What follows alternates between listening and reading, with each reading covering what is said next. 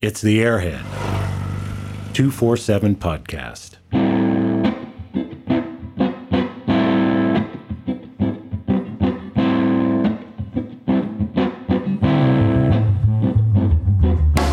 The Airhead 247 podcast, powered by Wedgetail Ignition Systems, state-of-the-art ignition for your 247 Airhead. Proudly made in Australia by motorcyclists who love their BMWs. By the BMW Motorcycle Owners of America, who invite you to ride inspired. And Boxer2Valve.com, the premium supplier for all your Airhead replacement parts. Now, let's get this thing fired up.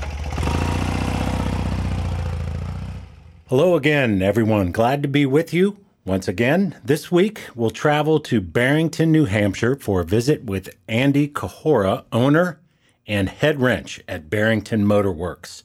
William Plam, he is off this week, but will be back with us next time. Want to take a minute to say thank you to Todd Trumbore and the crew at the 100th Motor Rod anniversary for putting on a wonderful event a few weeks ago.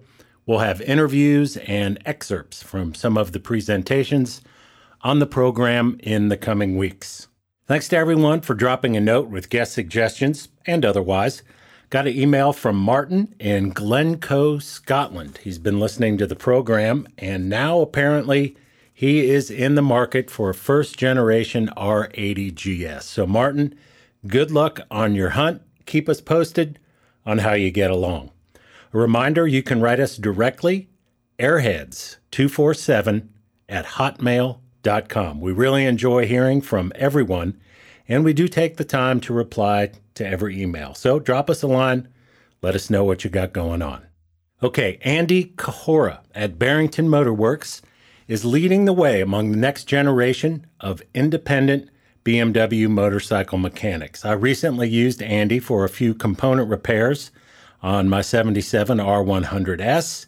Both the transmission and final drive needed an overhaul, and in each case, Ande let me know what to expect price-wise, what work and service options were available for each repair, and communication was great. Turnaround, super fast, the work was done quick, and the repairs were done right the first time. So kudos to Ande and all that. Now, I should say, we've interviewed a number of independent shop owners and mechanics on the program here, all of whom are excellent options for component repair, and many have done work for me and some of you out there. So it just happens I used Ande for these jobs the past year. He did a great job. I want to mention that. He would have appeared on the program as a guest regardless. So that's that. You can find out more about Barrington Motor Works. You guessed it, barringtonmotorworks.com. There's also a Facebook and Instagram page out there with that moniker as well. Off we go to New Hampshire for a visit with Ande Kahora on the Airhead 247 podcast. All right, we're on the line with Ande Kahora from Barrington Motor Works. And Ande, hello. Thank you for taking some time to join us. I want to get things started off right out of the gate. We first met on the phone, I guess, maybe email, 4 or 5 months ago. I had a transmission on a 77 R100S that needed repaired. So let's talk about that a little bit. First off, is that job still kind of fresh in your mind? Have you cashed out the data and information on that yet? Well, thanks so much for having me. I'm. It's hard to remember it all. I didn't have a chance to take a look at the repair order, so it's somewhat fresh in my mind. I have a fairly decent memory of it. I think that there was a few things that were worn out on it, but from what I remember, it was a fairly standard rebuild with a few maybe exceptions in there.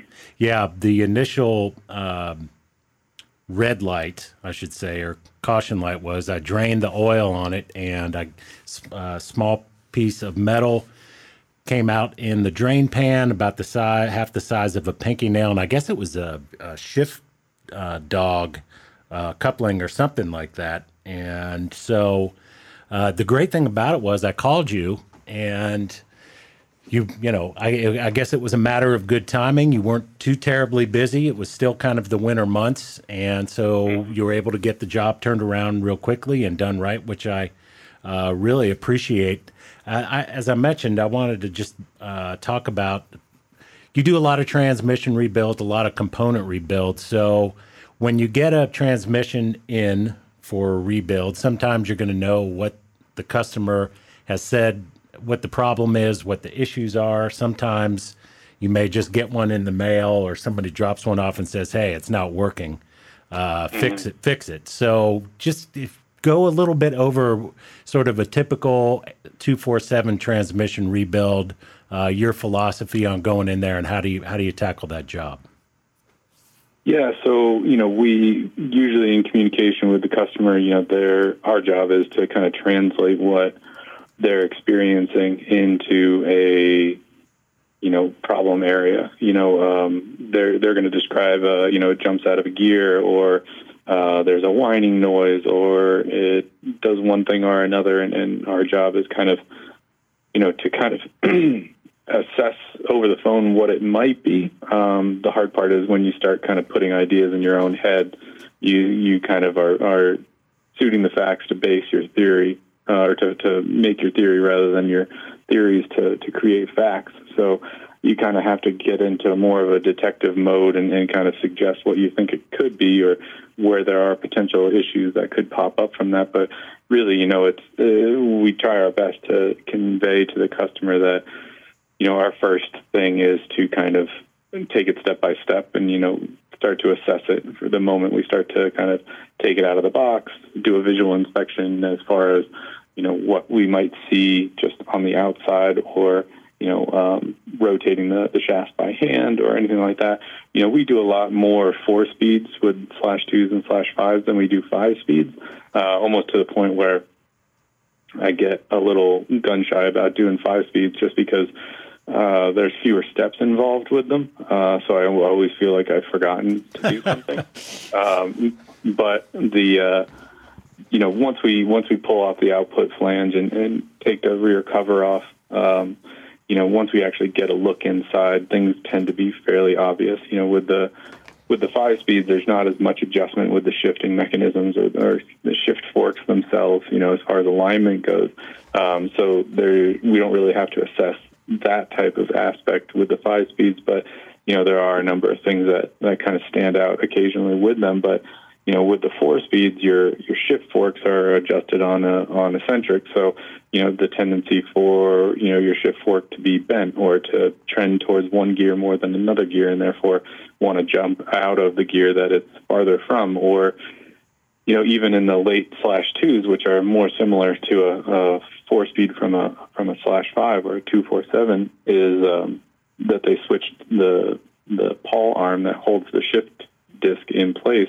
They changed it over to a scissor spring, very much what you'd find in a 4-speed for a R75/5 type of bike.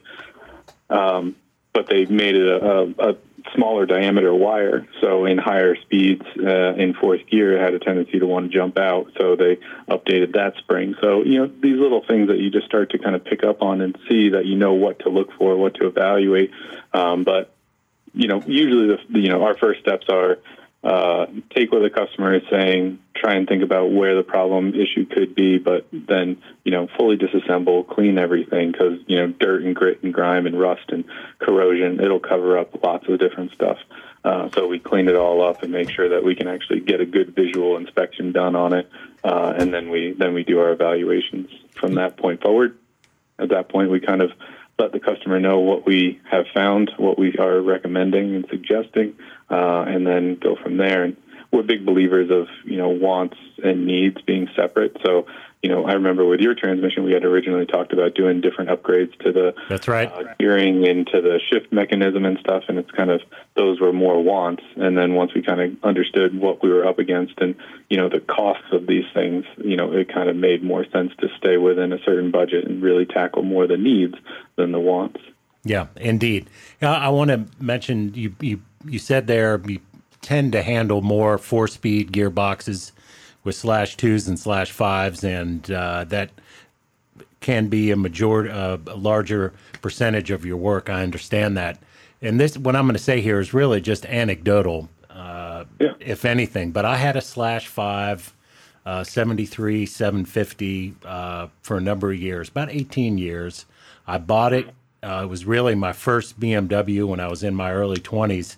And I mention that because, that was a time where I really didn't know much about maintenance, repair.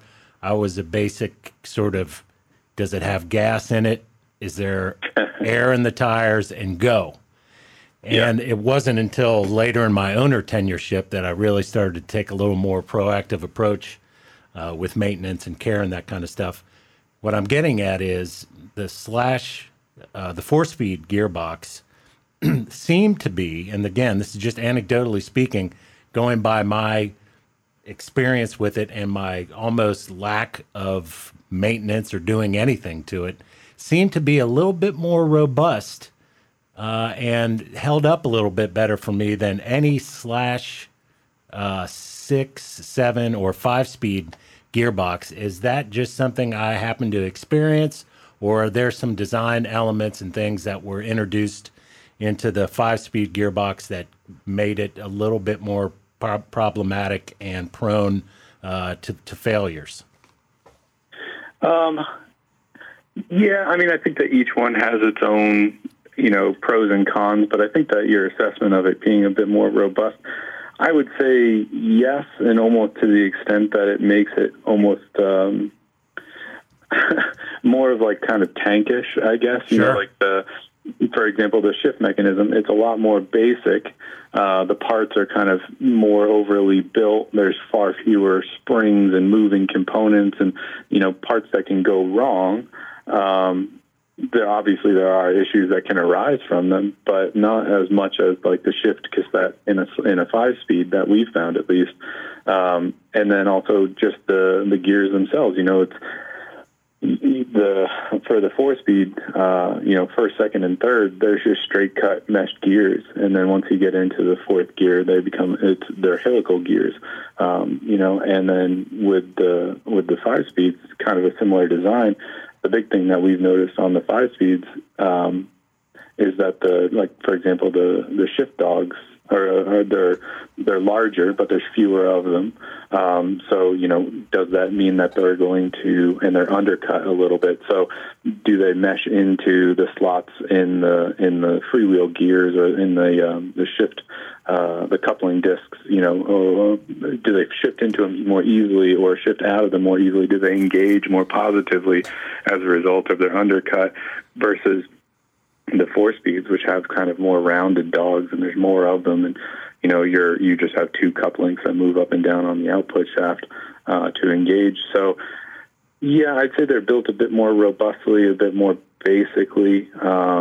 They're built more for, I guess, maybe longevity, and that's likely just more to do with being something that's carried over from, the /2 era thing, where I think that the period kind of like 1968 to like 1973, I guess, they're kind of like learning and evaluating BMWs, and you kind of start to notice it over the period, because we work primarily in the 50s and 60s BMWs at our shop, but you can kind of see this transition of, hey, this is a good idea, this is a bad idea, we're going to move away from this, or we're going to keep up with this. So like, we've had, mid-1940s R75 sidecar, military sidecar bikes, and the engine is much more similar to what you'd find in /2 and /3, but the transmission is much more like a /2 than you would see in a /3, even though the /3 kind of was between the two models. So,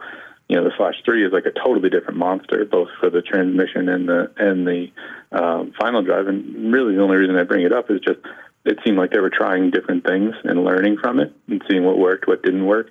And my guess is that likely the same thing with, using basically the same transmission from a /2 when they transitioned over to the /5, and then being like, there's got to be a different way, a better way, make things a little bit more lighter, make them a little bit easier to, fit 5 gears instead of 4 gears in, but still make it the same size and make it functional and make it maybe, in their mind at the time, more user-friendly, serviceable kind of thing. But like, even if you look at like the K-Bike transmission, it's very similar. And even they made the upgrade on the shift cassette to do a detent roller from plastic to metal. So before people were using the ball bearings that we use now on them, that's right. available from like Sieben Rock, people would take the metal roller from a K-Bike transmission on the detent arm, and they'd install it in the 5-speed transmission to get rid of that plastic. So, everybody kind of was learning as they went, it seems like. But yeah, I mean, one of the reasons that we don't really work on too many bikes that are past 1980 is there's a lot of that going on. They were kind of changing companies that they were working with, from, ATE to Brembo to, different designs for output shafts and bearings and circlips and, shielded bearings versus sealed bearings versus open bearings. And it seemed like there was just so much. I mean, just the amount of variety in the forks and the front ends and the brakes and all that stuff. It seemed like they were really just, trying out different ideas and seeing what worked and what didn't work depending on the application. So, whereas there's a bit more consistency with especially Flash 2s. I mean, from 1955 to 1969, there was not a huge amount of change. There was, but not a ton, Yeah. Let's talk a little bit about some other projects you've had in the shop recently. I checked out your Instagram page. I saw a photo of a customer's 75 R90S in Daytona Orange that you just finished a little maybe light resto on, or I'm not quite sure what was going on there. But just tell me I guess that's kind of fresh in your mind a little bit too. Tell me about your experience with that particular bike. What all did you do, and any epiphanies or stumbling blocks going through that bike? No stumbling blocks really. So we're pretty blessed with having really great customers.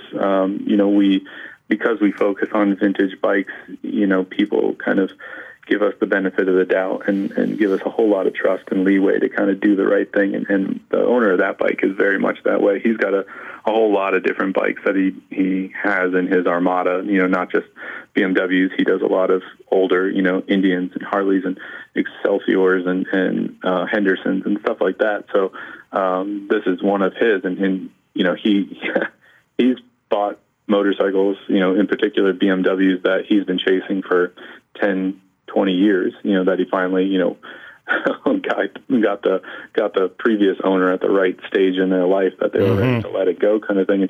And this was one of those cases. He had bought the bike from the original owner of it, and he bought it and put it away at the same time in, I think, 1981 was that bike up.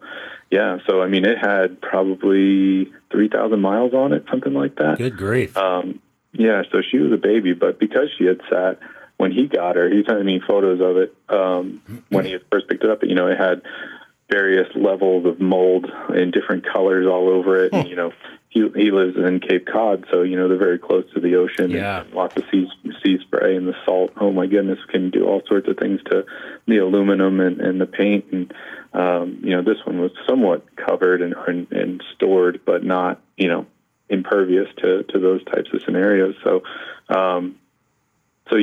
he cleaned it up a bunch. He's very much, this customer is very much into the, it's only original once, and I want to try and keep it as close to that as possible. So, he's willing to go above and beyond in a number of cases on these bikes to get them where they need to be. So when he dropped it off, he said, I think he had Bing rebuild the Delortos that had come with it. But he had those rebuilt maybe 10 years ago. So they were sitting in a box, and he brought those along with a bunch of other parts that he had collected over the years that he was, going to do something with it. But, he's a scallop fisherman. So, he's out to sea, and he said, I'm going to be out to sea, and, here's what I want to do. If anything comes up, err on the side of I want it done right, and I want it as close to original as possible.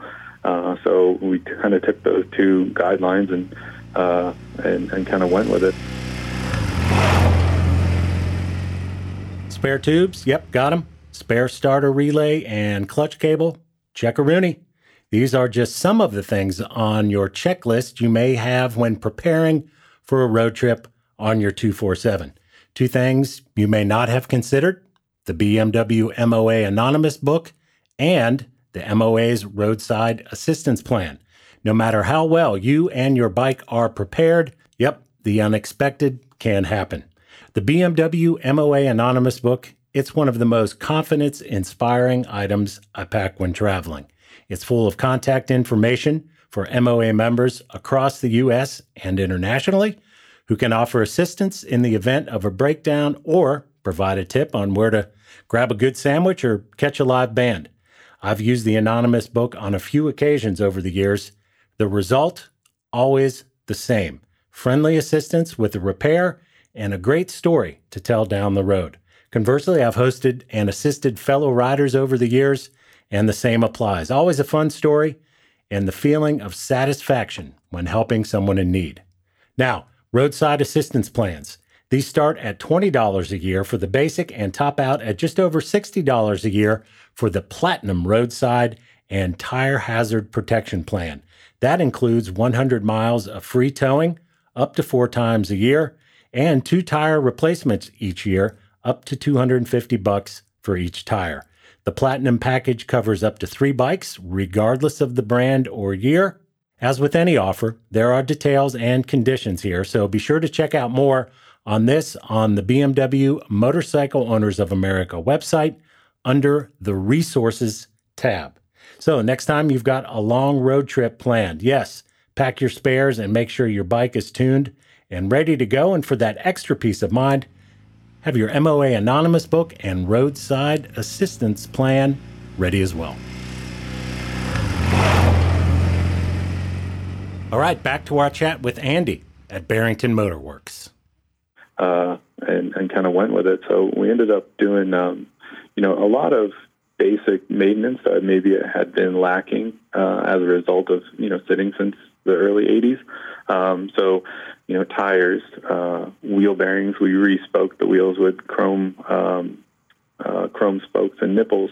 We rebuilt the forks. We did the steering head bearings, rebuilt the brakes, from the calipers all the way up to the master cylinder. We did a lot of cleaning along the way. We did, I think we did a top end reseal. We definitely did a service to it, points condenser, installed the carburetors, tuned those up, and did head retorque and valve adjustment and rocker float adjustment, and changed all the fluids throughout. There was a little bit of wiring that needed to be done to it. Trying to think. Was that a 75 model? It was, yeah. That's what was printed on the nameplate. Yeah, so I had a real similar situation in that I had an original Daytona Orange from that same year. I purchased it. It wasn't that low of miles, and it hadn't been stored that long, but it had about 30,000 or about 27,000 miles on it, and it had been sitting not quite that long, maybe 4 or 5 years. It hadn't been ridden that much. And I basically did all those services you're describing there. Probably had a little less cleaning to do. The one thing, though, and I'm wondering if you came across this, especially with the 75 model, that was right smack dab in the middle of the 90S run, and I had to be real conscious of making sure flywheel bolts were the correct ones, the neutral switch was the correct ones. There were a few parts and things that went on in that transitional year, especially with that bike, that if you're not careful, you can order the wrong parts. And no surprise, I might have done that for a couple things. Did you find yourself double checking the parts fiche and making sure you were exactly right on that particular year and model? Yeah, a lot of the time, we're for that type of stuff, we're entering into our bigger kind of like service season right now. So as a result, I tend to buy parts in the understanding that we're going to be going through them pretty regularly. Oh, okay. That includes oil filters, but it also includes like rear main seals and oil pump O-rings and various keyways or cotter pins, or even like the fasteners for flywheels, the 3 different ones that are available, and the 2 different switches for the neutral switch that are available. So, as a result, we kind of, there'll be times where you get a bike like that where it's kind of on that cusp of, it could be one, it could be the other for a variety of different things. And if we pull, like we had, right now we have an R75, R90, no, it's an R75/6 and it's labeled as a 74. Well, we pulled the neutral switch out of it because it had been leaking, and we were expecting it to be the earlier 74 style neutral switch, and it was in fact the later one. So my first thought is not, well, why would it have this switch? This is the thing, is that someone put the wrong switch in, and it's maybe I hadn't noticed that, the neutral light wasn't working, or that it was working when it was not supposed to, every gear rather than in the neutral position. But no, I mean, it ended up being that it needed that longer kind of knob on the neutral switch like the earlier ones did. So no, it's kind of, I've always, gone with the understanding that, customers can have a tendency, inadvertently and on purpose, to tell lies or to fit, but motorcycles never lie. It's funny. One person can say one thing, but as soon as we take a look at the motorcycle, that'll tell us the true reality of the situation. And if we're pulling, short 24 millimeter, fine bolts out of the flywheel, I'm going to start to wonder what's going on, kind of thing. But yeah, I mean, we kind of I try my best to have everything that the mechanics need for any given job before they do it, so that there's no downtime between, we got to wait on parts, kind of thing. So it's been a learning curve to get that, but it's a benefit to kind of figure that out. That makes a lot of sense. And of course, my perspective's a little bit different. I'm a hobbyist home mechanic, where you're running a business, so it makes a lot of sense that you've got a lot of those parts in stock. Let's turn back the clock a little bit here, Andy. I'm curious your introduction to motorcycles in general, and then maybe how you got the BMW bug and got into the vintage/twos, which seemed to be kind of in your wheelhouse. But just tell me about your history with motorcycles. Were you a little kid and started out with a mini bike, or what? How did that start out for you? Yeah, I came into motorcycles pretty later in life. I went to school in Vermont to college, and I was there and did the normal thing that all the adults in my life told me I had to do, kind of thing, and finished 4 years of college. But while I was there, I got really into rock climbing, and I eventually became a rock climbing instructor and guide around the Northeast. But I also worked at a local outdoor gear shop and that kind of thing, and at one point I was working in Bar Harbor as a climbing guide, and just kind of thought on a whim, it'd be cool to have a motorcycle.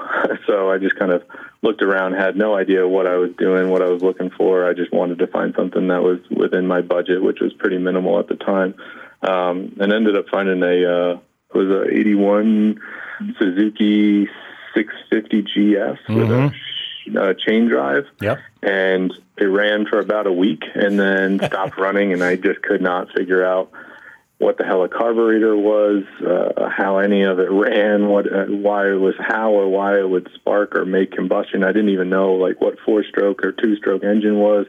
It was just kind of me, banging on it with a wrench, in the dark, having no idea.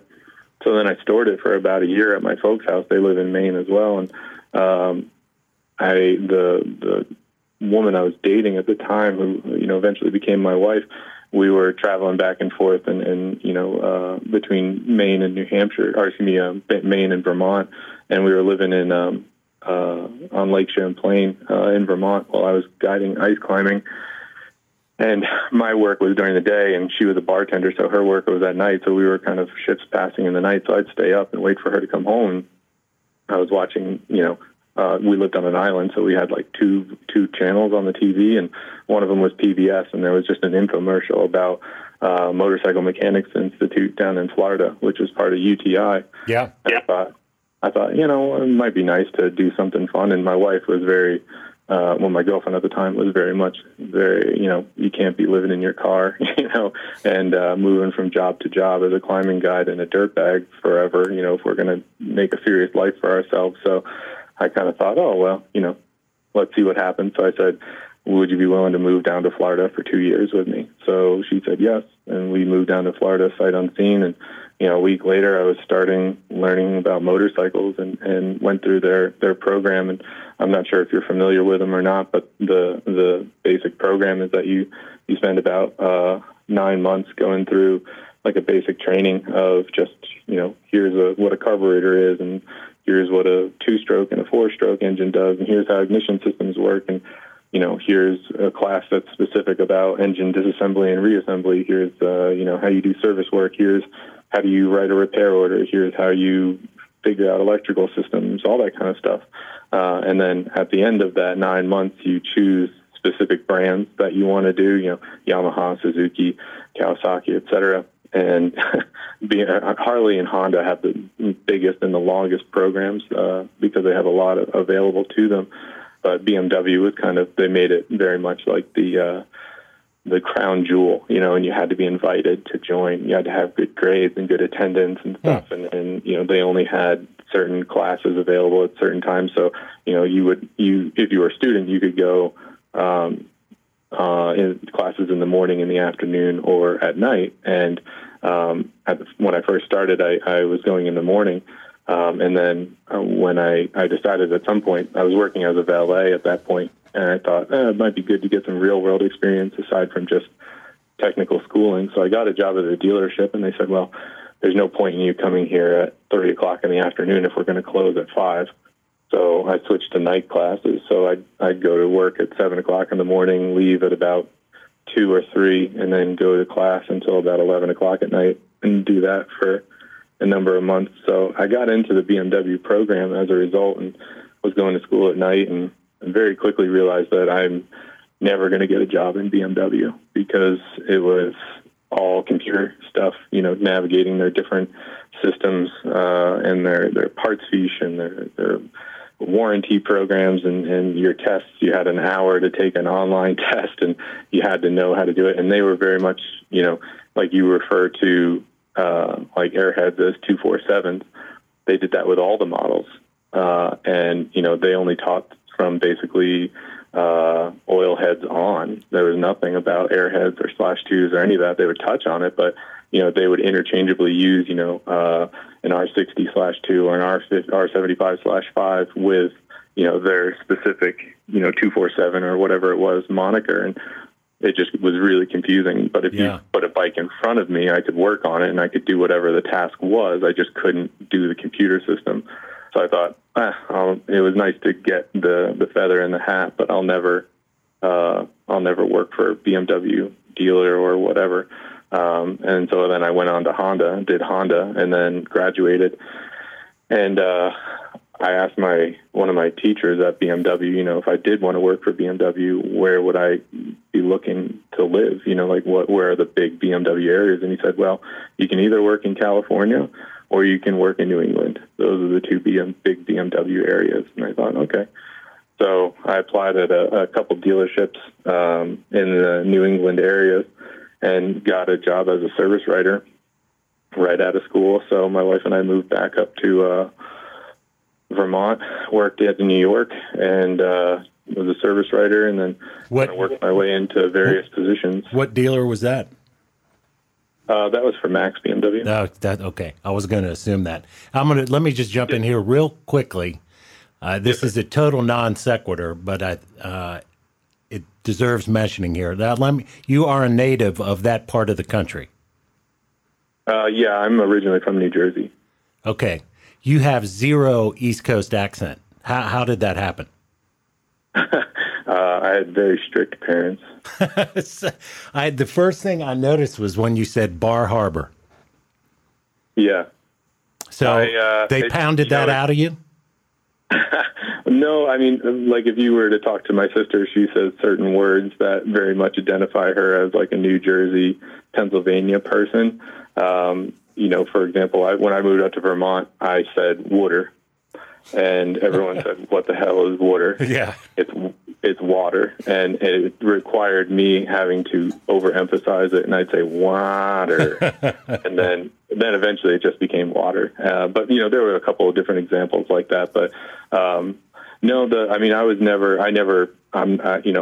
most of the Mainers that I have met, it's the accent that I think you're referring to. It tends to be kind of like an old Mainer accent. Okay. And there's also like cultural things to go with it. Like if you ever ask directions of somebody, in Vermont or New Hampshire or Maine, it's less like you take this road to that road. It's you drive to this farm, or you drive to this stand of hemlocks, or you go to this guy's, junkyard or graveyard or something, and you make your turn there or go there. So it's, there's different things that you kind of pick up on, but yeah. But yeah, it was a welcome change of pace. I grew up on a farm in New Jersey, so I was kind of already more of the I want to be in the woods and away from people type of situation. But that started to change as a lot of folks started to move into New Jersey from the surrounding like New York City area. So it became a little bit more kind of urbanized, and that's also why my parents moved away too. So moving up to Vermont, I could within 5 minutes be in the woods or be on the lake or whatever. Yeah, that's nice. Well, yeah, sorry for the not changing gears in midstream there. But oh no, that's but totally you were mentioning I have a 5.5-year-old and a 2-year-old. Everything changes every 5 seconds. So. Yeah, I'm just listening to you mention these places you've worked and where you've been and the part of the country, and the whole time I'm thinking there's zero discernible accent there. So anyway, okay, so we left off in the story. You started as a service writer at Max. We're generally speaking, around what year was that? I want to say 2011, 2012, something like that. Okay, all right. It's a little blurry, but at that point the general manager there was Ben Stratton. I don't know what it is now or who's there now, but he was great. Probably many of the jobs that I've had in the past, you kind of learn what you don't want to be as an employee or as a Sure. person in that job, but it was a complete opposite when I was there. It was kind of, everything that I wanted to be, he kind of exemplified. So it was really great to be around. It was like being there at 7:00 to open up the door and push all the bikes out, and then there until 11:00 putting warranty paper through, because it was like you want to grind as hard as that guy does, kind of thing. So, so it was a great experience. And then the service manager there, Tony, he was kind of the first one to introduce me to any of the Airhead stuff. And at some point, a number of mechanics left at the same time. So I kind of got thrust into a service writer and mechanic position, which was great. It was exhausting because, you get in, you get all the waiters lined up and all the paperwork written and all the parts lined up and, hand it off to the service manager, and, they dispatch it to the mechanic, and you're also the mechanic. So once everybody that's a waiter comes in, and you're running to the back to do some service work, and, then you get your service work done, and then you run back up to the front, and the service manager hands you all the paperwork to be able to check people out and, get paid and all that kind of stuff. So it was great. I loved every minute of it. And then my wife, she's an attorney, so she was working a job as a defense attorney in Vermont, where we were living, and through a number of situations, she decided she didn't want to be doing defense work anymore where we lived, and she got offered a job doing real estate law over in Portsmouth area. So Max had a number of stores, right. And Northampton was one of them. So.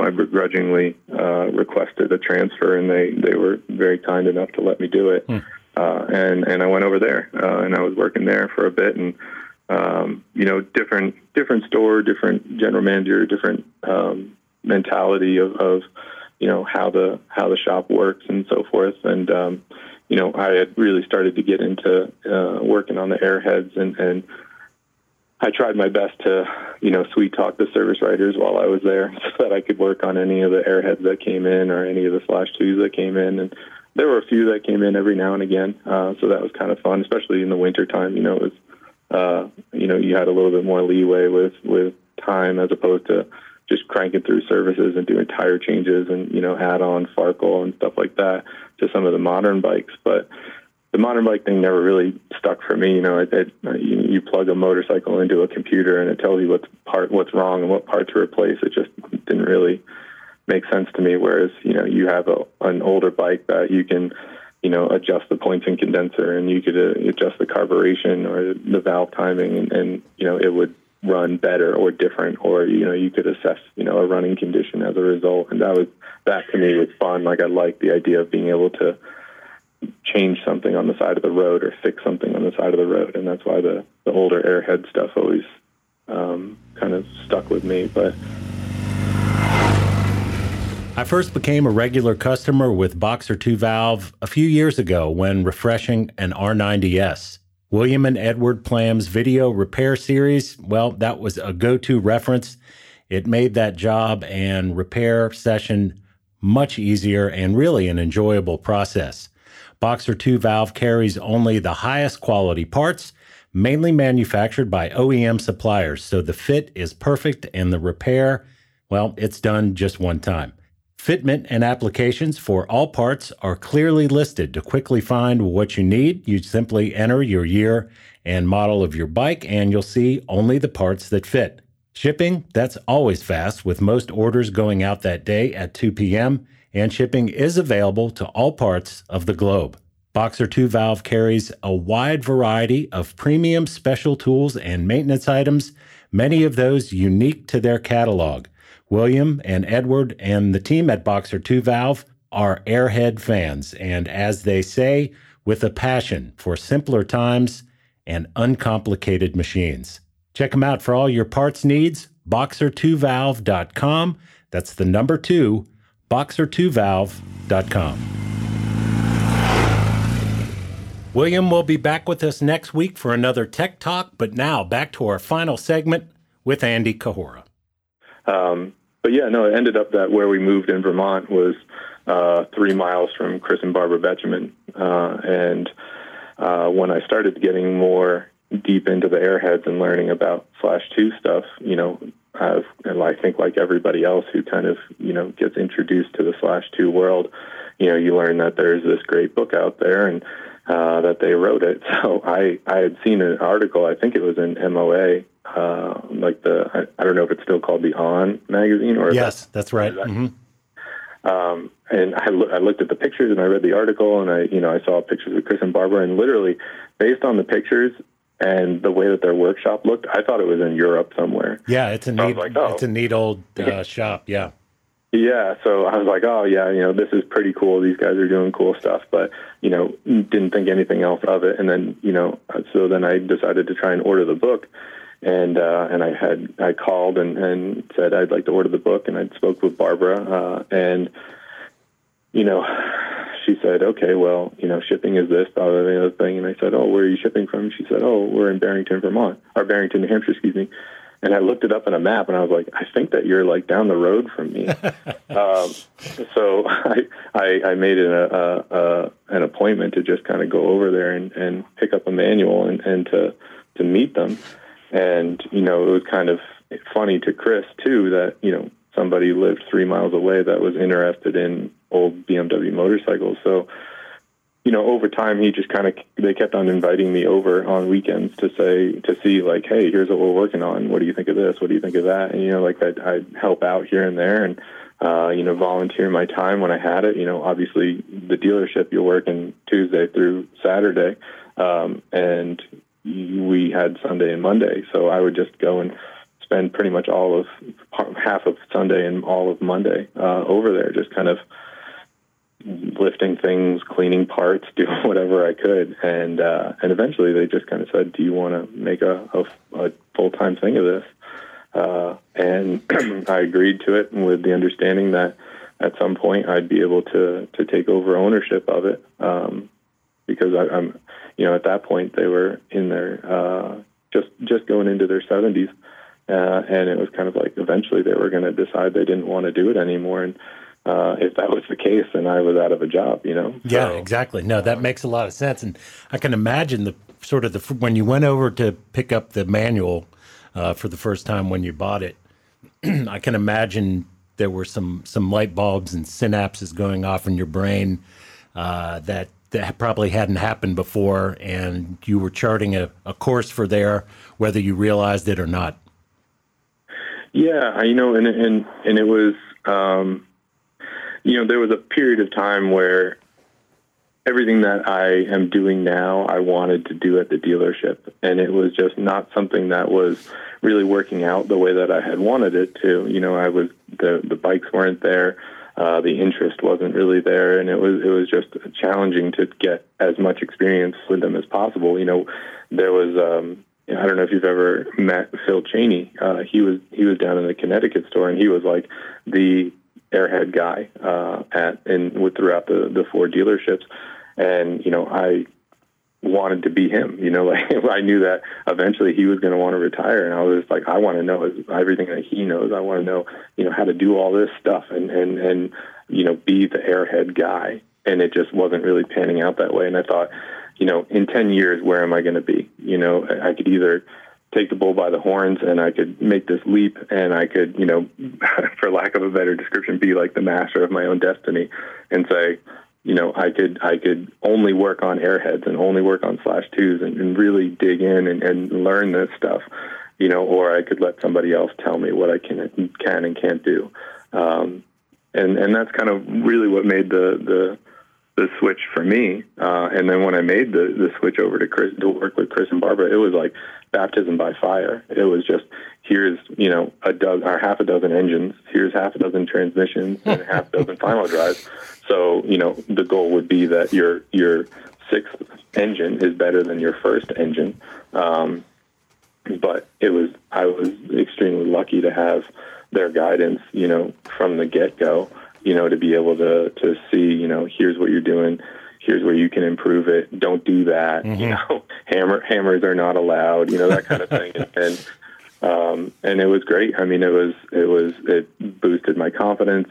It's whatever that 10,000 hour rule is, you Yep. just keep doing the same thing over and over again, and you get better at it. And if you're not, then there's something wrong. And it was nice. And now, I can't imagine going any other way. I was just really lucky. Yeah, I want to ask you, and I don't want to ask anything inappropriate. And if you want to dance around this question a little bit, I understand. Yeah. How was the deal done where you're hired as an employee, and then you transfer to the owner, and there's some financial considerations there. It's not just as easy. I mean, they've got the building, the land, the shop, the books, all the, there's a lot going on there. So was that a sort of, and your wife's an attorney, so was there a legal was there a legal document? Was it a handshake deal? I mean, just tell me I'm just curious what you can talk about, how that worked. Yeah, absolutely. So I went and started working with them with the understanding that within like a year, 2 years, they were going to want to retire, and it would be up to me to decide what I wanted to do with it. Which obviously in my mind was that I was going to buy the business and, keep it moving forward, obviously in probably a different direction than it had been, but, keeping up with the same, spirit of what it had been. So I worked with them for a year, maybe 2 years. I can't remember exactly, as a full-time employee, every day. So, you show up, can't remember what time I would show up, probably around like 8 or 8:30, sit down, with them while they finish breakfast, talk about what we're going to do with the day, go in, do it, have lunch at their place, and then go back in and finish up, around 5 o'clock and do that every day for 2 years. And we did a lot of customer bikes, restorations and, component work and so forth. But a good portion of it too is that they had a number of inventory bikes that they wanted to build and then sell. So, that's why there were so many engines and transmissions and final drives to really sink my teeth into, is that, these were all being built so that they could be put into restoration bikes that would eventually be sold. And by the time that transition was happening between ownership, we had restored 2 R69Ss, a black one and a white one that we called Salt and Pepper. And then we had an R50S that we had restored. And I use the term restored, because it just is kind of like a catch-all, because, the more you talk with people about, what a restoration is, everybody has their own opinion about what it is. But most of the time, and we still carry this over into the way that the shop is run now, is that we offer multiple versions of restoration depending on what the customer wants and what their budget is.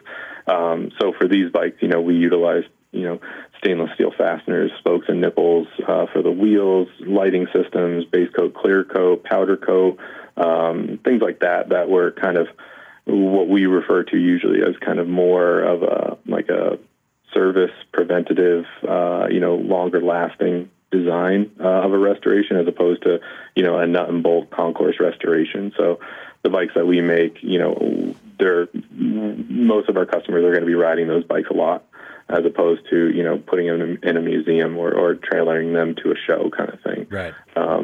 So I think I heard Tim Stafford say one time that he builds like the Ferrari of BMW world. And, it's not like nobody really uses a Ferrari as like a daily driver kind of thing. Yeah. And that was kind of like, oh yeah, that makes a lot of sense. That's why Tim Stafford makes these incredible restorations. And it's like, I don't think that we make poor restorations, but ours is kind of focused more on like someone who's going to be riding the bike a lot, so that it kind of prevents corrosion and decay of the motorcycle if it does set for a little bit kind of thing. Now, how long have you been the sole proprietor? When did you take over the business? And how long has that been going on? Yeah, so Chris and Barbara decided to sell the business to me in February of 2019. So I've had it since then. I worked out of their shop, which was their property. They have their home, and then they have the shop, and then they have a garage. And they're kind of similar to like what you would see like an A-frame type of design. And that was nice, extremely generous of them to do that, because it helped me kind of transition and not have to worry about the multitude of things that eventually I did have to worry about right out of the get-go. But, when you spend a winter in a place that has very little insulation, it's negative 11 degrees out, and there's a wood fire stove that you have to get going before you can get any work done, you kind of start to look for places that are going to be a little bit more convenient. Yes. As far as work goes. So I ended up finding a shop that was maybe a mile down the road from their house, and their house is on like a dirt road. So the other benefit of having a shop that is not on a dirt road is that in the winter or in the fall you kind of get muddy and rutted out, and then in the springtime it's muddy and rutted out, and in the wintertime you can't drive on it. So being on a main road, you get a little bit more time for riding bikes into the fall season, and you can ride bikes a little bit earlier in the spring season. So I moved everything out of the shop, all the inventory that I had purchased, all the tools that I had purchased, and my dad and I basically just did an entire week of moving stuff from one building to the next building. And the new building was originally a used Volvo dealership that there was an older fella who owned a bunch of land. That his name was Marty Hardy, and he divided up the land and gave it to his children. And one of his sons built this dealership marshland. So 2 big garage bays and then kind of like a front showroom area with big front doors so you can drive cars in and out kind of thing. Nice. Yeah. And it had evolved over time for various reasons, some legal and some illegal reasons, but it kind of took shape. And then the current owner of it, he ran a cabling company, a fiber optic cabling company out of it for 20 years.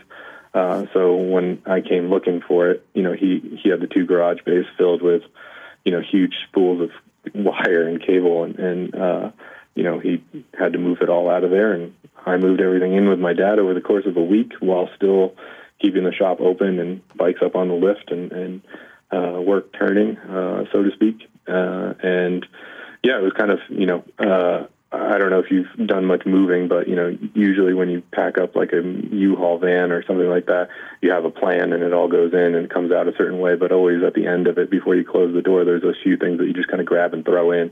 And that's kind of what ended up happening is that with the shop is that I had a plan, I had shelves, I have racks. I took the time to really draw it all out on grid paper and how it was all going to fit. And it worked out great until all of a sudden there was just a few little things left, and they just kind of got thrown in boxes and put on the floor. And it happens. Kind of thing. Yeah, so that happens. But yeah, it's been interesting to kind of see how that's transitioned because it went from just being me, and I designed the shop to just have space for one mechanic and bike storage and customer parts and all that kind of stuff and inventory. And now there's 2 mechanics and me and a part-time administrator, and had to kind of let it evolve over the course of that time to make it all work for everybody. And so far, so good. Yeah. So I'm going to guess that you're in your early 30s. Am I off there? I didn't really check my math on anything. Am I right in guessing your age? No, I am. I just turned 39. Okay. All right. So late 30s. Okay. So late 30s. Yeah. Well, I'm curious. What about your peers, your friend group, and stuff like that? Do you have other motorcycle friends who are in the business? You have other friends who are professionals in other jobs and things like that. I'm just curious, what kind of reaction do you get from folks, or what do your friends say? Well, I run a motorcycle shop. How do you blend in with everybody in that? Well, I have a lot of friends that I've had since like kindergarten. Okay. So a lot of them. I shouldn't say a lot. I have like 3 or 4 friends that I've had since kindergarten. And, a lot of the folks, they kind of didn't really understand why I was into motorcycles or that I ran a business that was related to motorcycles. But occasionally, they would, like I had one friend who's very into photography, and he came to visit, and he hung out at the shop for a couple of days taking photographs of it. And a lot of the photos that you'll see on our website, were from him. And he kind of learned that, that we're not just, some shop just, in my backyard or in my garage kind of thing. Like we try our best to be a professional shop, and aside from that, like a lot of my friends are small business owners too, whether it be a contracting or landscaping or various other things. But also too, that I was never into social media. I never really had like a personal Facebook or Instagram thing. And then as soon as the shop, I kind of got involved with Barrington and then took it over,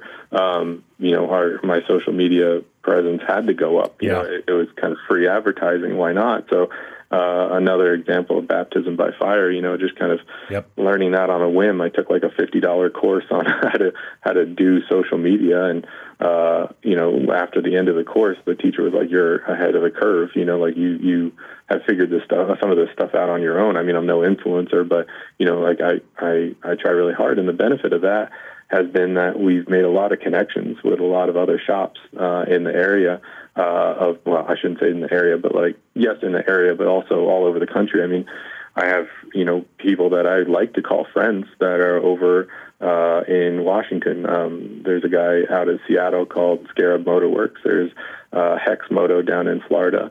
There's, I'm going to miss a bunch of them, but there's a guy locally here that started a shop called Free Coast Motorcycles. So, there's AS Customs, which is down the road from us. There's a tighter knit community of these small independent shops that without social media I would not have had the ability to connect with, which is really nice. It's nice to see people of a younger crowd getting into motorcycles, and in a lot of the cases, BMW motorcycles. As a result, I've always been kind of one of these people that I've always had a hard time with people telling me what to do. So, I guess you could say authority. I never really got into trouble, but I never really was super polite to, people in, teachers, police officers, that kind of thing. And that kind of, carried on with the motorcycle BMW world. There's for lack of a better understanding, it's a fairly older person. 100%. Demographic. Yep. But what I also learned is that just being polite, and talking to people like human beings and being available to answer questions, it goes a long way with a lot of people. And not only that, but that show of respect earns you a great deal of respect with people who have been in the industry for a while. I've listened to all of the episodes that you put out, and every single one of them, I've learned something, that maybe I didn't know before, but I've had the pleasure of talking with the majority of the people that you've interviewed. And it's my God, there's so much knowledge and experience. And some of them are just Nathan Mendes is probably one of my favorite, old time mechanics out there because of the personality, and I think it's the guy that's working with him, Mikey. Mikey. Yeah. Goldstroke. Yeah. The two of them together, it's just peas and carrots, they're hilarious. So, it makes it feel not me, but we kind of thing, where social media kind of, even though it has its negatives, it also has had a way of kind of bringing that all together, and being able to know that you have peers, like you said, that are out there. But as far as, close personal people, we'll meet new, my kids, all of our new friends are all the parents of our children. So, you meet them and they're like, "Oh, what do you do?" And you're like, "Nah, I just work on motorcycles." But it's hard because it's how do you convey what you consider important to someone? I mean, I'm not curing cancer over here. I'm just wrenching on old junky motorcycles. Yeah, so, yeah. I mean, that was kind of the gist of my initial part of the question. There is when you're, especially you're a parent with younger kids, and as you'd have to in that situation, you're meeting other parents and making small talk, which can be a struggle sometimes, and you might not even want to do it. So, I'm a big believer of the quietest person in the room is usually, the loudest person in the room is usually the weakest. I have a tendency to just kind of keep my mouth shut. And, if people ask me questions, then I'm happy to answer them. But I unless somebody, owns a BMW, trying to describe, that you run a restoration shop and a service shop, they're kind of like, "Oh, that's cool," but they don't really, no one really understands it. But I'm sure that's the other way around. We have a friend that is a freelance writer, and then we have someone who, is a theater teacher, all these different things that I'm just I have no concept whatsoever of what it is you would do on a daily basis, but I'm sure it's amazing. Yeah. Well, that's interesting. All right. So, thanks for diving into that a little bit. And, you're right. You're on the lower end of the age spectrum when it comes to, sort of professional mechanics and shop owners in the world. And so, it's good to know where you are, what you're doing, how you're with your communication with other folks, and that, you're sort of the next generation that's carrying the torch on. One guy I interviewed who mentioned you was George at Air Support BMW in Canada. And so I don't want to put words in his mouth, but, he said you guys sort of team up, partner up on some things? And maybe he was just referring to how you're networking with some of the other guys you mentioned. But because we're going to do an interview or an episode with George here, probably either before years or after years, kind of back him up. So just tell him maybe some of your impressions about him and how you guys met and that sort of thing. Yeah, absolutely. I mean, George is probably one of the best humans that I've met as a result of motorcycles, BMW specific. Like he is exceedingly gracious with his time and his knowledge. And you've obviously interviewed him, or you will be. Yes. He is super smart. I mean, he's like nuclear engineer smart kind of guy,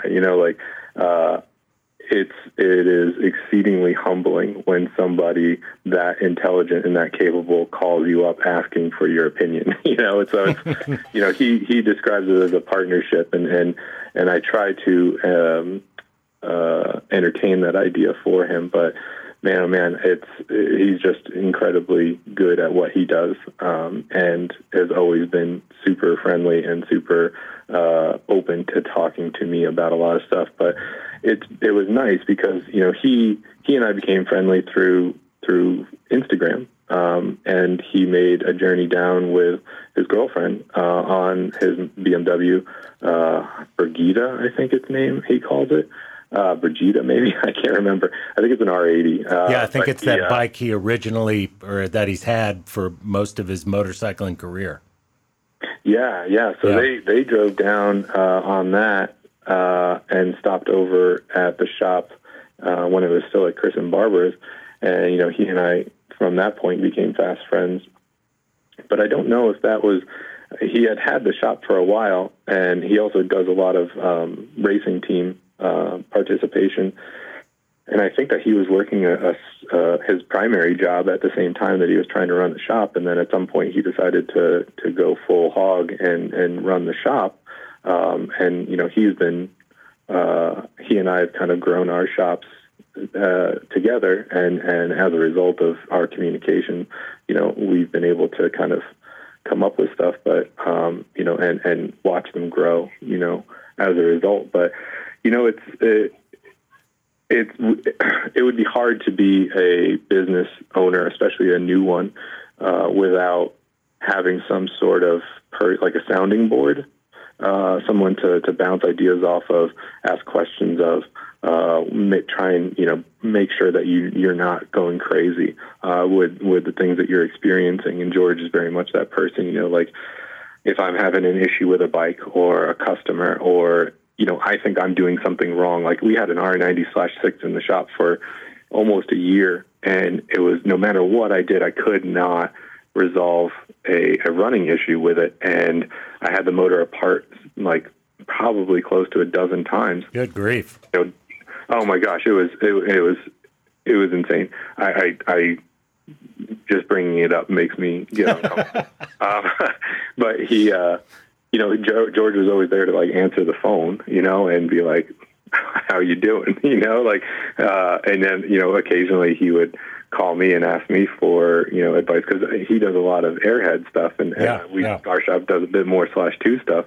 But it's as we wanted to, as I've wanted to grow the shop, he's been right there to say, hey, here's what you would need to do if you wanted to do this in house. Like he does a ton of cylinder head work. Yeah. And I'm like, I don't want to be at your level where you're doing buying $100,000 machine shop stuff and having a race program. Like, can I get away with doing like using new way cutters or something like that? And he's generous with his time to like talk to me about what he thinks what would work and how I could do it and how I could build it up. And so it's been really nice to have George there to help out.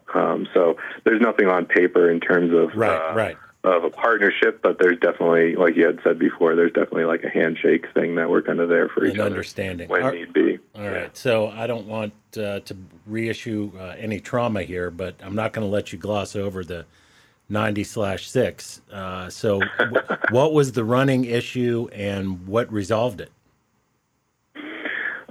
So what the running issue is that the bike would, once warm, if you pulled in the clutch lever, the RPMs would dump about 500 RPMs. And if you had the bike idling too low, we like to have the bikes idling around 1,000 RPM. Mm-hmm. If it was anything lower than that, which is what it was when the customer brought it in, it would stall out. Like if you stopped at a stop sign or a stoplight and held the clutch in, the bike would just stall out on you. And I have a hard time identifying the one, silver bullet that resolved it, as opposed to it was a lot of different things put together. But like, your main bearings are bad. Everyone will tell you that your thrust shims between the inside of your crank and the case and the outside between the flywheel and the case, there's a certain amount of play there. Right. And one of the biggest fears that everybody has, especially when you're doing a flywheel or a reseal job, or a rear main seal job, is, you always hear block the crank. Right. You don't want it to move forward and then it falls off the pins. Is one of the thrust shims warped or bent? Is the pin not in far enough or out too far? Is your flywheel warped? Is it not being installed properly? Is it, this, that, and the other thing? And it was just back and forth. And then the R90/6 and the R90S, they ran a heavier clutch spring, like the spring disc on it.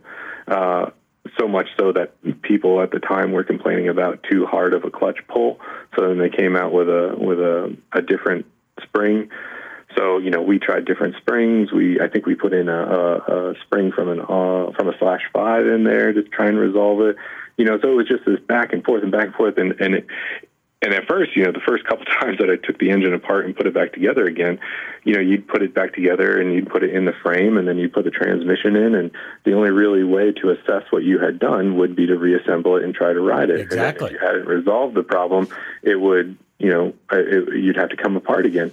So what I ended up doing for that is I'd rebuild the engine on the stand, and then I'd attach the transmission to the back, and then I'd use a long piece of steel bar to act as a clutch lever, and I'd engage the clutch back and forth that way, and then turn the crank over and see if there was any added resistance to it when it was cold. And the assumption was if it was okay when it was cold, would it be okay when it was hot? So it was trying to kind of recreate it without going full bore, putting the engine back in, transmission back in. But eventually, the combination of fixes and resolutions and new parts that we put in it seemed to resolve the issue. Actually, the customer just dropped off a transmission for an R69S the other day, and I asked him how it was, because I think he gave the bike to his son, and he said that it's much better than it had been. So I'll take that as a win. Good, yeah. I bet you were very thankful to see that particular bike make its way out of the shop.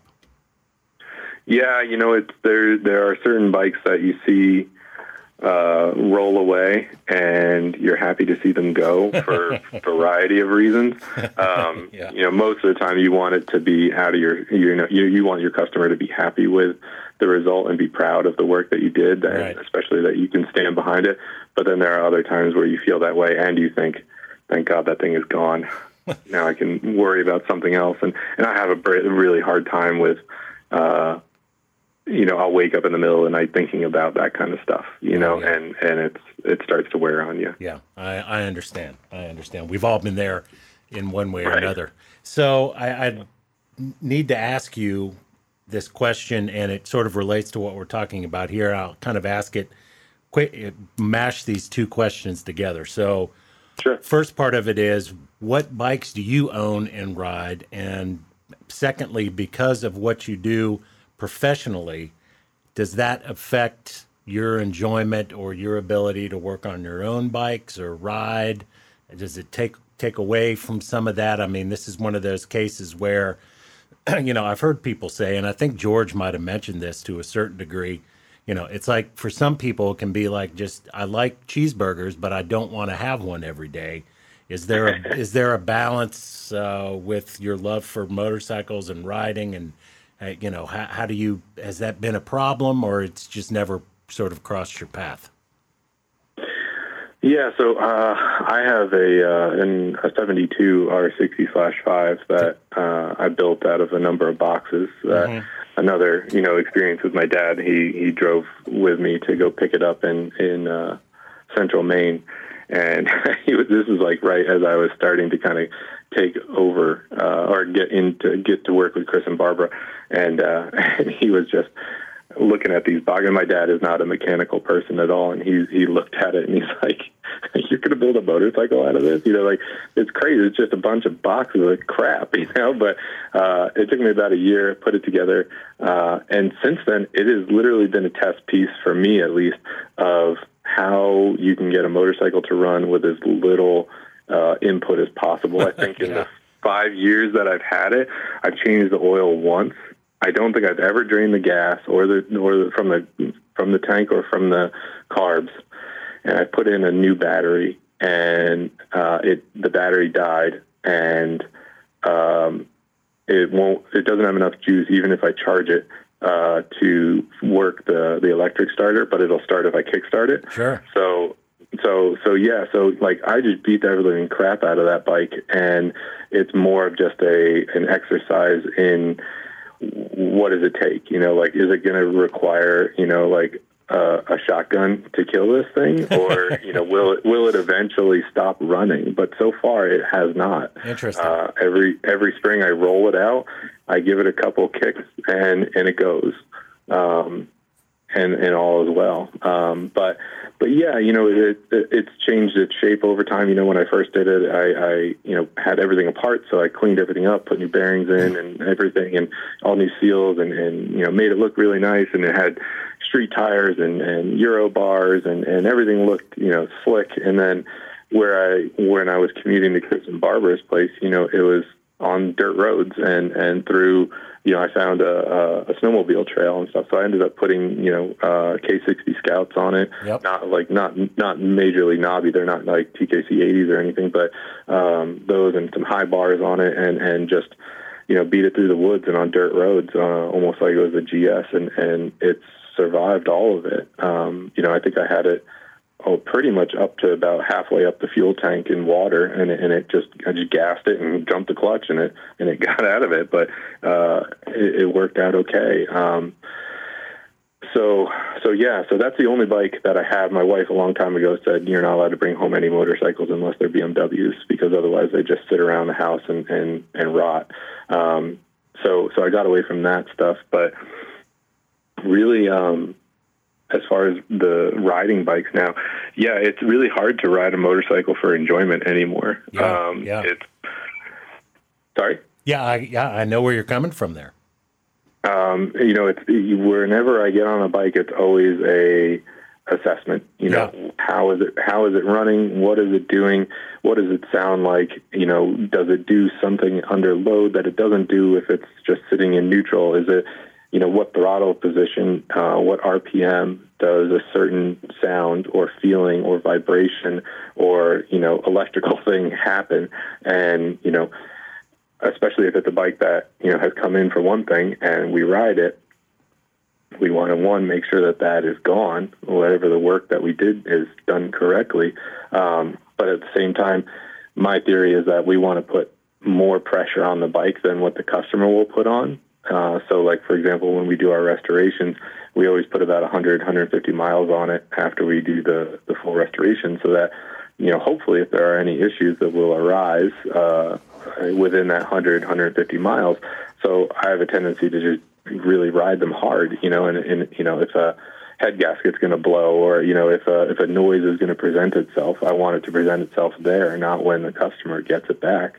So yeah, it's, we're blessed with the ability to ride a lot of motorcycles and a lot of different BMWs, which is great. But it's also given us the ability to enjoy some of them and not others. So, like, for example, that R90S that you were referencing earlier, that thing started up. I don't even think it was half a crank, and it was running. And then, you get it tuned up, especially with the Delordos. I mean, if you tune those properly and those accelerator pumps work properly, I mean, you're sliding back on that bench seat, going down the road. and, it's pulling you backwards, and you crack that throttle and it goes, and you're like, this is what a bike should feel like, That's right. But at the same time, you sometimes get caught up in that, and then you have to catch yourself. So, we had an R90/6 that had a Hollandia sidecar on it, and the front end was, he put an Earl's front end on it so that he would have the Earl style, suspension, but it was still just a drum brake. So now I've got a 900cc motorcycle going down the road, pushing a sidecar, and I've got a drum brake on the front, which is not that much fun, for that kind of power. So, that is a real quick, realization of like, I got to put my brain back on, like I can't ride for fun right now. I have to pay attention to what I'm doing. And that's usually the case with any sidecar, but that one in particular. So yeah, it's a lot of our stuff is spent trying to improve our diagnostic skills. So being able to ride for fun happens occasionally. One of our mechanics, Don, he has a lot of different motorcycles. He actually worked for Amol Precision down in New Jersey back in the late 70s and 80s. So he's collected a number of motorcycles over the years, and as a result, I think he rides for fun. But also, it's kind of nice to have, two full-time mechanics and myself in there, where everybody can ride a bike or ride the same bike and give you an assessment of, what is it doing and why. Here's what you would change. Here's what I would change, just to get it to run right. So if we've got three heads working on one particular, running issue, the goal and the hope would be that you get it done right. All right, Andy. So I've got about 10 minutes left on my AT&T calling card. That I just charged. I apologize if I... No. That's totally fine. I want to get to these sort of last four questions in a little more rapid fire order. So here we go. Your four favorite Airheads. And normally I say 247s, 70 to 95, but I'm going to allow some expansion because you're obviously working on much older bikes. So if you could have four in your garage, pre-1995 BMWs, what would those be? Yeah, I'm much more of a utilitarian kind of person, so I like just, basic everyman models more than I like the special ones. The special ones kind of thing. I mean, Hans Muth is a great designer, but I'm going to go with I like the R60/2. I think that's a great period bike for utilitarian purpose. I think the R75/5 is, an everyman bike. I think the R90/6 is a bike that anybody can get on and enjoy. And if I had to have one bike that is just kind of for selfish purposes, it would be an R80 GS. There you go. I'll accept all four of those. Thank you. Yeah. Yes. Okay. One design or mechanical element in the Airhead range. Again, this could be /2 or older, but generally speaking, I think a lot of folks find they're going to find something in the 70s and on. One design or mechanical element, if you could go back in time and change it, what might that be? I think that just from my experience as a service shop is the side stands. I think that they are a constant weak link. I've never liked the side stand on the /3, the /2, the /5 and on. A lot of time we will switch over to a couple different varieties. Mostly now we like to run the brown side stand. But I just think that the side stands, one, they're difficult for people to deploy comfortably. I think that it causes the bike to lean at a really weird angle that makes me uncomfortable. Yep. And if for any reason you happen to walk by it and relieve just a little bit of pressure on it and it swings back, you better be ready to catch the bike. So, yeah, I would say that's probably my biggest gripe with a design characteristic of the bike. Yeah, I think Nathan might have mentioned that as one of a few in his machine gun rattling off of that.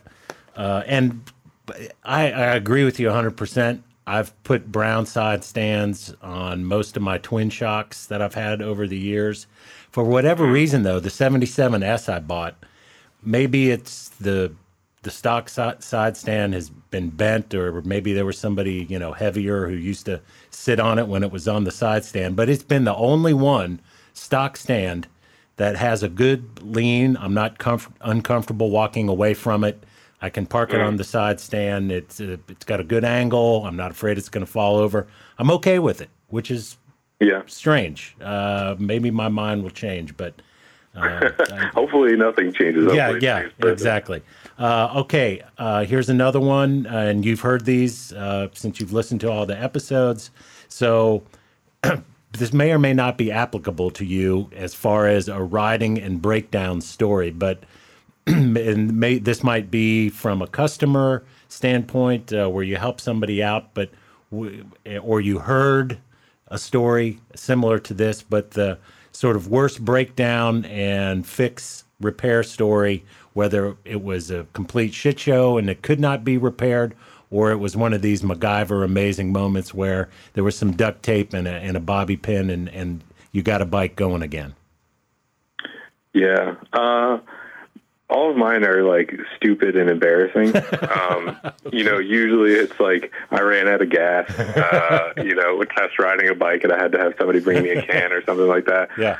Or I push it to a gas station, or, we have something in the electrical system shorting out and it blows a fuse, and the nice part about the /2s is that they're magneto driven. So you don't need the battery in order to get them to start and run. But on the single cylinders, they're all battery induced, ignition systems. So you have to have the battery in order to do it. So yeah, I've had a number of fuses blow on me on singles where it just leaves me on the side of the road. I'd say the one that sticks out in my mind the most is it wasn't actually a BMW. It was a customer brought us a 1944 DKW, which was an auto union bike, kind of like it looks like an Audi symbol, and there were Russian replica bikes of that made, and occasionally the parts will get intermingled because there's not a lot of parts available for those bikes. And I was driving down the road on this. It's a single cylinder 2-stroke with a cast iron engine, and it will not go above a certain speed no matter how much throttle I give it.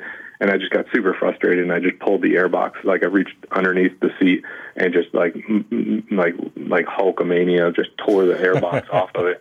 And all of a sudden the thing just like jumped to life and just like took off, and was easily doing 60 miles an hour down a dirt road on it, just out of complete and sheer rage. And yeah, those are really the only ones I can think of offhand. That's a good one. No, that's a good one. I like that.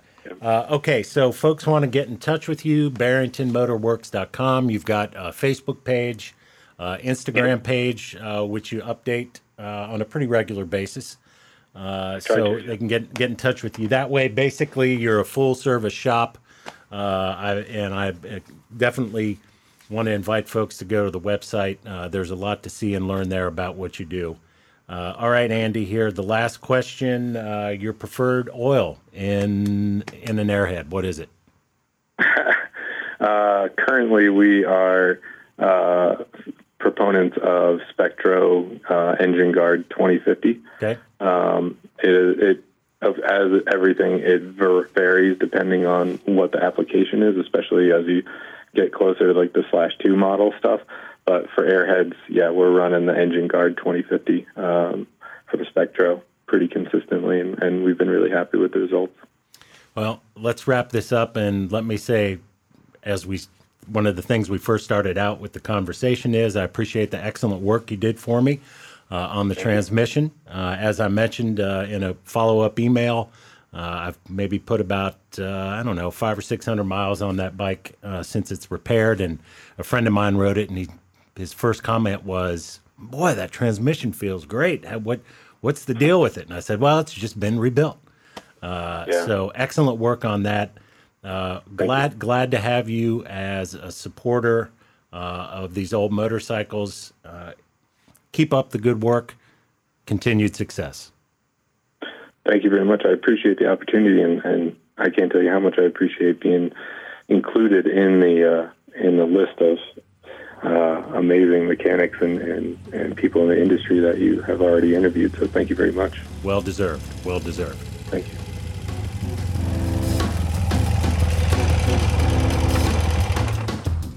Well, a great visit with Andy this week. You can find him at barringtonmotorworks.com or Instagram and Facebook under that same moniker. Until next time, so long, everybody. The Airheads 247 podcast is distributed and produced by From Off Productions. Our producer engineer is Jeff Glover. I'm Darren Dorton. Look forward to catching up with you next time.